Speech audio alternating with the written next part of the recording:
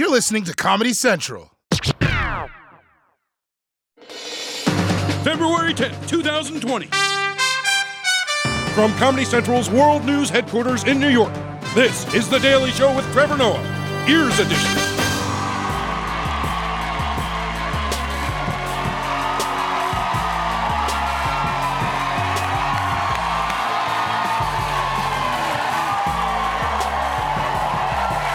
Welcome to The Daily Show, everybody.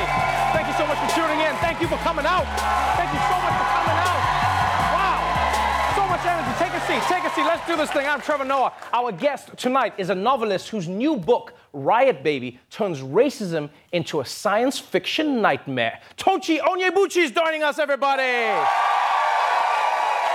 Also on tonight's show, Mayor Pete is now public enemy number one. Ronnie Chang helps New Hampshire not become Iowa. And one of the Koreas wins an Oscar. But you'll have to guess which one. So let's catch up on today's headlines. Let's kick it off with the Oscars, the night where famous people fight over tiny gold men with no genitalia.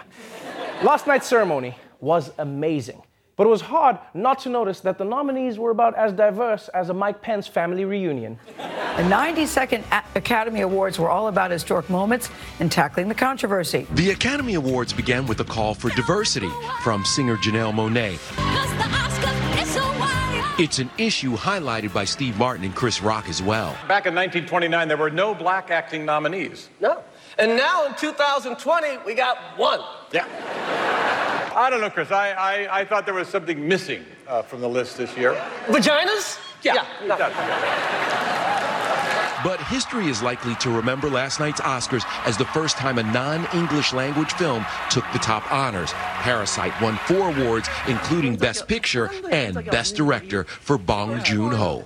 Yes, congratulations to Parasite for becoming the first foreign language film to win Best Picture at the Oscars. Although honestly, I was a little confused because I thought the first foreign language film to win was Rocky. Yo, Adrian, I gotta find a thing over here about a green. You telling me you didn't need subtitles? You know what I did think was funny about the night was how many times someone would get on stage, give a speech about Hollywood needs diversity, and then everyone in the audience would clap like, yeah, yeah. It's all white people, and you're like, but who do you think that person is talking to?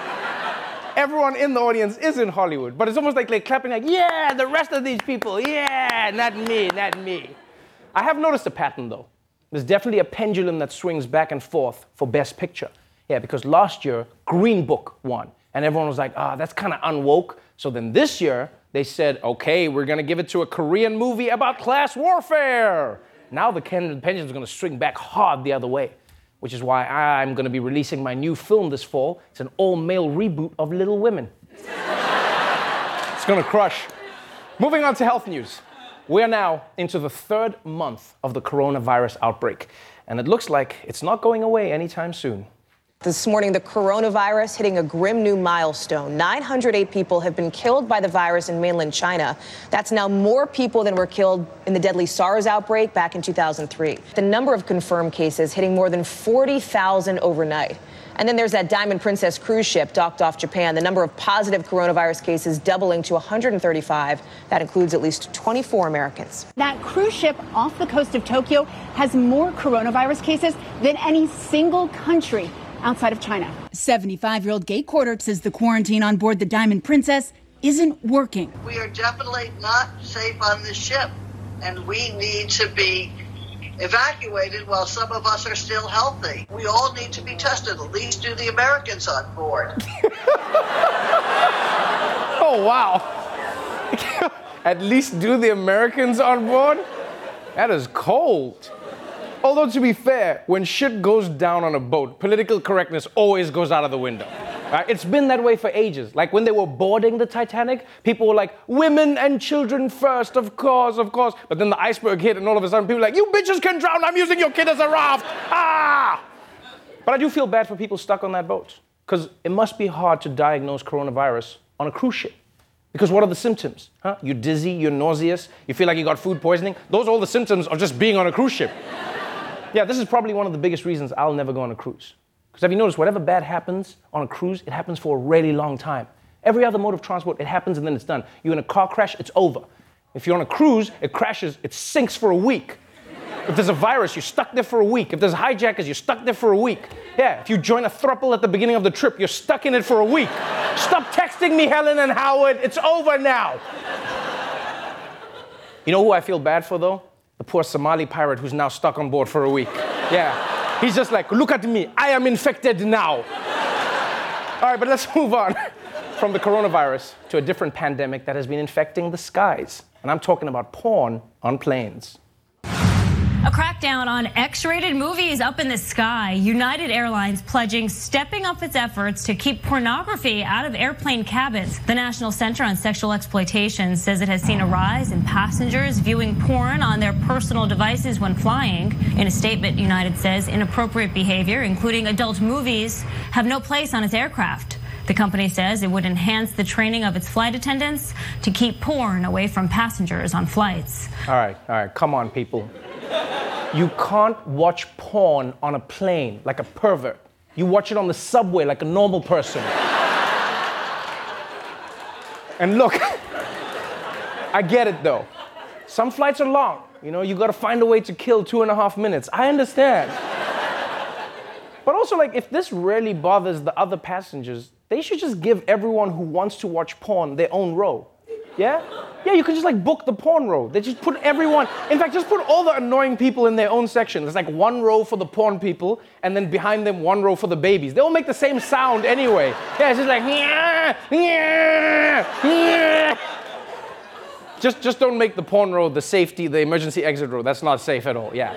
Because then if the plane crashes, the other passengers will be like, we gotta get out, I'm just gonna stay, it's fine. I'm not crossing that. So United Airlines, I get it, they need a new rule. I don't think you need to make up a new rule for this. Honestly, the easiest way to get people to stop watching porn on a plane is not to ban it. No, you should just have a guy walk up behind those passengers and just be like, oh yeah, yeah, keep going. You'll be like, yeah, no, I'm done. All right, that's it for the headlines. Let's move on to our top story.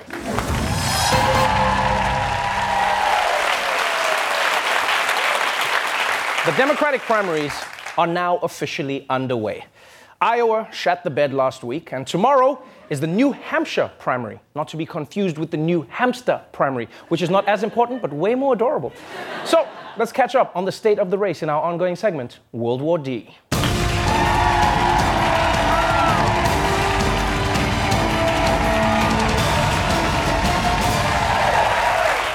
Because of the unresult in Iowa, what happens in the New Hampshire primary could go a long way toward determining which Democrat will get to face the cinnamon cyclone in the general election. And for the last week, the story has been the epic rise of Pete Buttigieg, former South Bend mayor and human ventriloquist dummy. Right now, people are saying that Mayor Pete won the most delegates in Iowa, which is why during Friday night's Democratic debate, everyone was gunning for him. High stakes in New Hampshire. Buttigieg, the primary target on the stage. I don't have 40 billionaires, Pete, contributing to my campaign. We have a newcomer in the White House, and look where it got us. Senator Warren, is that a substantial answer from Mayor Buttigieg? No. Pete, fundamentally, you are missing the lesson of Donald Trump's victory. We need people with experience. That's why I'm worried about Mayor Pete. Yeah, that's right. The whole debate, everyone was coming for Mayor Pete, which was insane. Like, I haven't seen that many people mad at a small town mayor since that dude left the beaches open in Jaws. Hell, at one point, Marianne Williamson beamed in from the astral plane like, we should love all of Earth's creatures, but this dude ain't shit. Now, if Pete Buttigieg is on the rise, Joe Biden is on the ropes. From being the clear frontrunner just a couple of weeks ago, he's now struggling to stay relevant in the polls, which is why the former VP is going after Buttigieg harder than anyone. Joe Biden sharpening his attacks on a rising Mayor Pete Buttigieg. Former Vice President Joe Biden hitting out at any comparisons between Buttigieg and his former boss. This guy's not a Barack Obama. Barack Obama been a United States Senator of a really large state. Buttigieg firing back on Sunday. Well, he's right. I'm not, and neither is he. Neither is any of us. Ooh. Yeah, right now, Obama's sitting at home like, goddamn, you're damn right. That's right, America. There's only one Barack Obama. And then Michelle walks in like, Barack, did you leave the toilet seat up again? He's like, you must be mistaking me for Mayor Pete. Now, Biden's attacks didn't stop there, all right? Because in the build-up to New Hampshire, he released a campaign ad coming after Buttigieg, minimizing everything that the mayor has ever done. Joe Biden helped lead the passage of the Affordable Care Act, which gave health care to 20 million people. And when parkgoers called on Pete Buttigieg, he installed decorative lights under bridges, giving citizens of South Bend colorfully illuminated rivers. Joe Biden helped save the auto industry, which revitalized the economy of the Midwest, and led the passage and implementation of the Recovery Act, saving our economy from a depression. Pete Buttigieg revitalized the sidewalks of downtown South Bend by laying out decorative brick. We're electing a president. What you've done matters. Wow, that was so bitchy. It was a really bitchy ad. Like, look what I did, and then look what he did. And look, I get why Biden is going after Buttigieg's lack of experience, but I'll be honest. To me, experience doesn't matter anymore when it comes to being president of the United States. If there's one thing Donald Trump has shown America, it's, well, how not to apply makeup. But if there's another thing he's shown America, it's that you can run this country without experience. Right? I know it sounds crazy, but if you think about it, none of the shitty things Trump has done were because he didn't have experience. They're because he's a dick. Which is ironically the one thing where he has decades of experience. Now, Mayor Pete did respond to Biden, but he hasn't released any ads attacking the VP. And maybe that's because he doesn't need to, because Biden keeps attacking himself.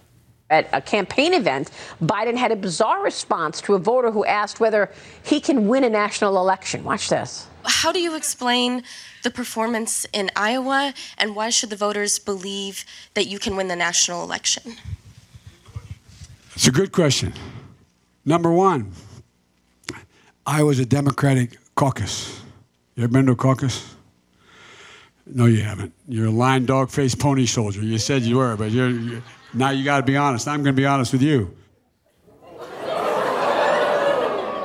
Yeah, Biden didn't like that woman's answer. And he didn't just call her a liar. He called her a lying, dog-faced pony soldier. And those are strong words that I don't really understand at all. Like, what is that? Is it a pony that's a soldier with a dog's face? Is that what that is? Or is it a soldier with a dog's face on a pony? Also, why is this creature lying? Is it catfishing people? Who are you? I'm a girl in Ohio. You're a lying dog-faced pony soldier. Like, what does that mean?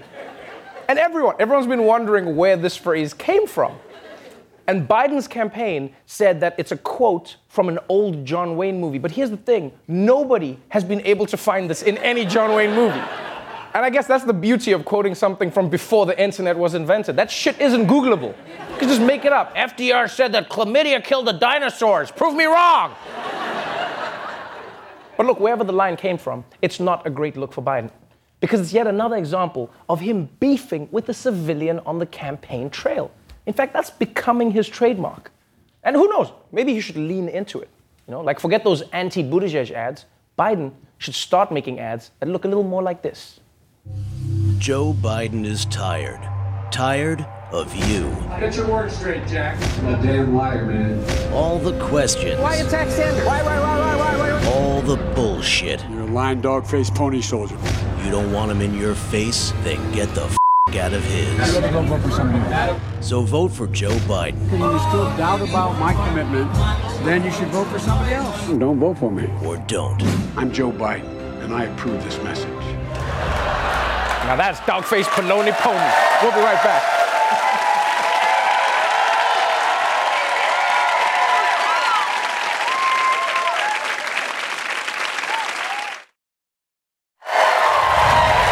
Welcome back to The Daily Show. It has now been 1 week since the Iowa caucus, and somehow we're still waiting to find out who actually won. Iowa bust. A week later, still no official winner. The results from the Iowa caucuses that took days to report have now been revised. The latest numbers show Buttigieg leading Sanders with 14 national delegates to Sanders' 12, and it appears the process is not over.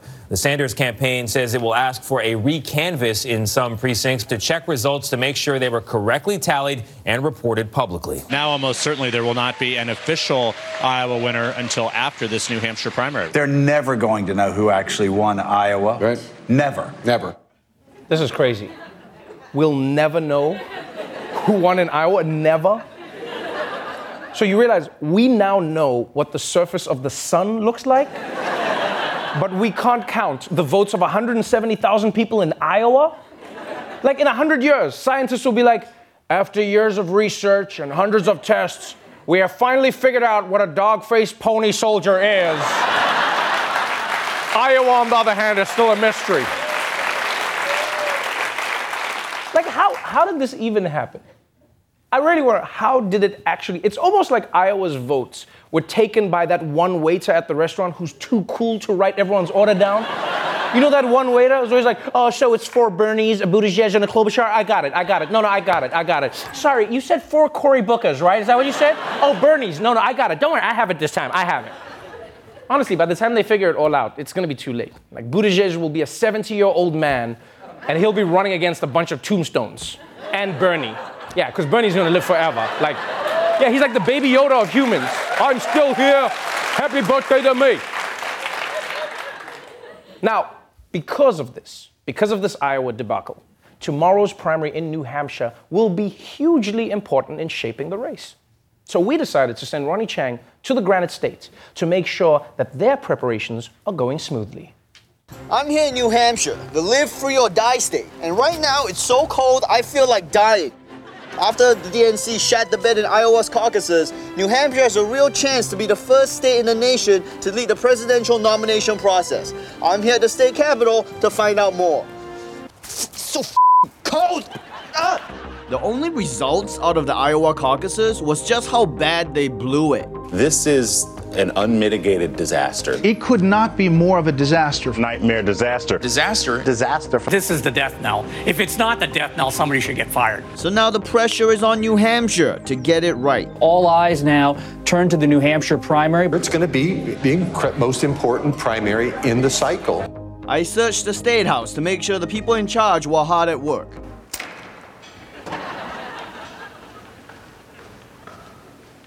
Hello? Where the hell is everybody? This place was emptier than the DNC's bowels after they shit all over themselves in Iowa. Turns out the governor was calling a very important last-minute press conference to explain how New Hampshire is the best at elections. We hadn't really planned for this, so we crashed the presser TMZ style. Turns out you can get in anywhere with a suit and a camera crew. You could sense that there was more at stake in this primary than usual. Our press corps seems to have grown. The governor and what appeared to be all the Democratic candidates came out to deliver their remarks. Warren, Bernie, Yang. This press conference had everything. An old man wandering around clearly confused. A PowerPoint presentation with voting clip art. And of course, a guy live streaming this on Facebook for likes. Well, thank you very much. We're going to open it up for questions, I think. Finally, the governor of New Hampshire took our questions. After a couple of softballs, I found my chance to ask the only question that Americans actually wanted to know. Mr. Governor, after the disaster in Iowa, are you able to promise the people of New Hampshire and the nation that New Hampshire will not f this up? New Hampshire is going to get it right. We've gotten it right for 100 years. We're going to keep getting it right. The governor's non-answer only raised more questions. Mr. Governor, if this goes off without a hitch, how do you plan on gloating to Iowa? Are you willing to go on the record to say that Iowa sucks and New Hampshire rocks? Can you assure your citizens that your votes will be counted unless they're for Bernie? I guess we'll have to wait to get our questions answered. Mr. Governor, who are you voting for, Mr. Governor? Will New Hampshire be a corn-fed cluster like Iowa? Only time will tell. But am I excited to get out of this freezing political pony show hellhole? I vote yes. Ronnie Chang, everybody. We'll be right back.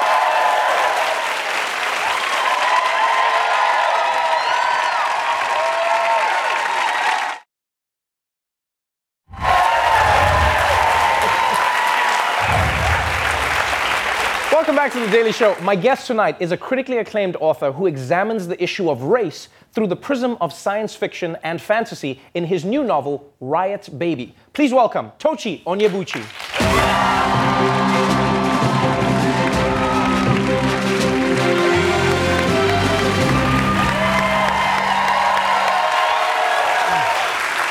Welcome to the show. Oh, thank you for having me. And congratulations on what we're hoping will be another smash hit, Riot Baby. Many people have referred to this as one of your more dystopian pieces that you've put together. You've written multiple stories in and around the world of science fiction. What is Riot Baby all about? So Riot Baby is the story of these two siblings, Ella and Kev, who grow up in the shadow of the Rodney King riots in LA. And their story takes them from South Central to Harlem, to Rikers, and then back to Watts. And as they grow up, they're dealing with issues of structural racism, mass incarceration, police brutality, all while developing superpowers. Yes, that seems like a lot to handle as an adolescent growing up. Very charged adolescent. Racism and superpowers at the same time. It's fascinating because you write these stories, and you're a big science fiction lover, you know what I mean? And that's what your stories are about. But you do weave in real life. Some might say, but Tochi, why do that? Real life is already real life. Why not just make it science fiction?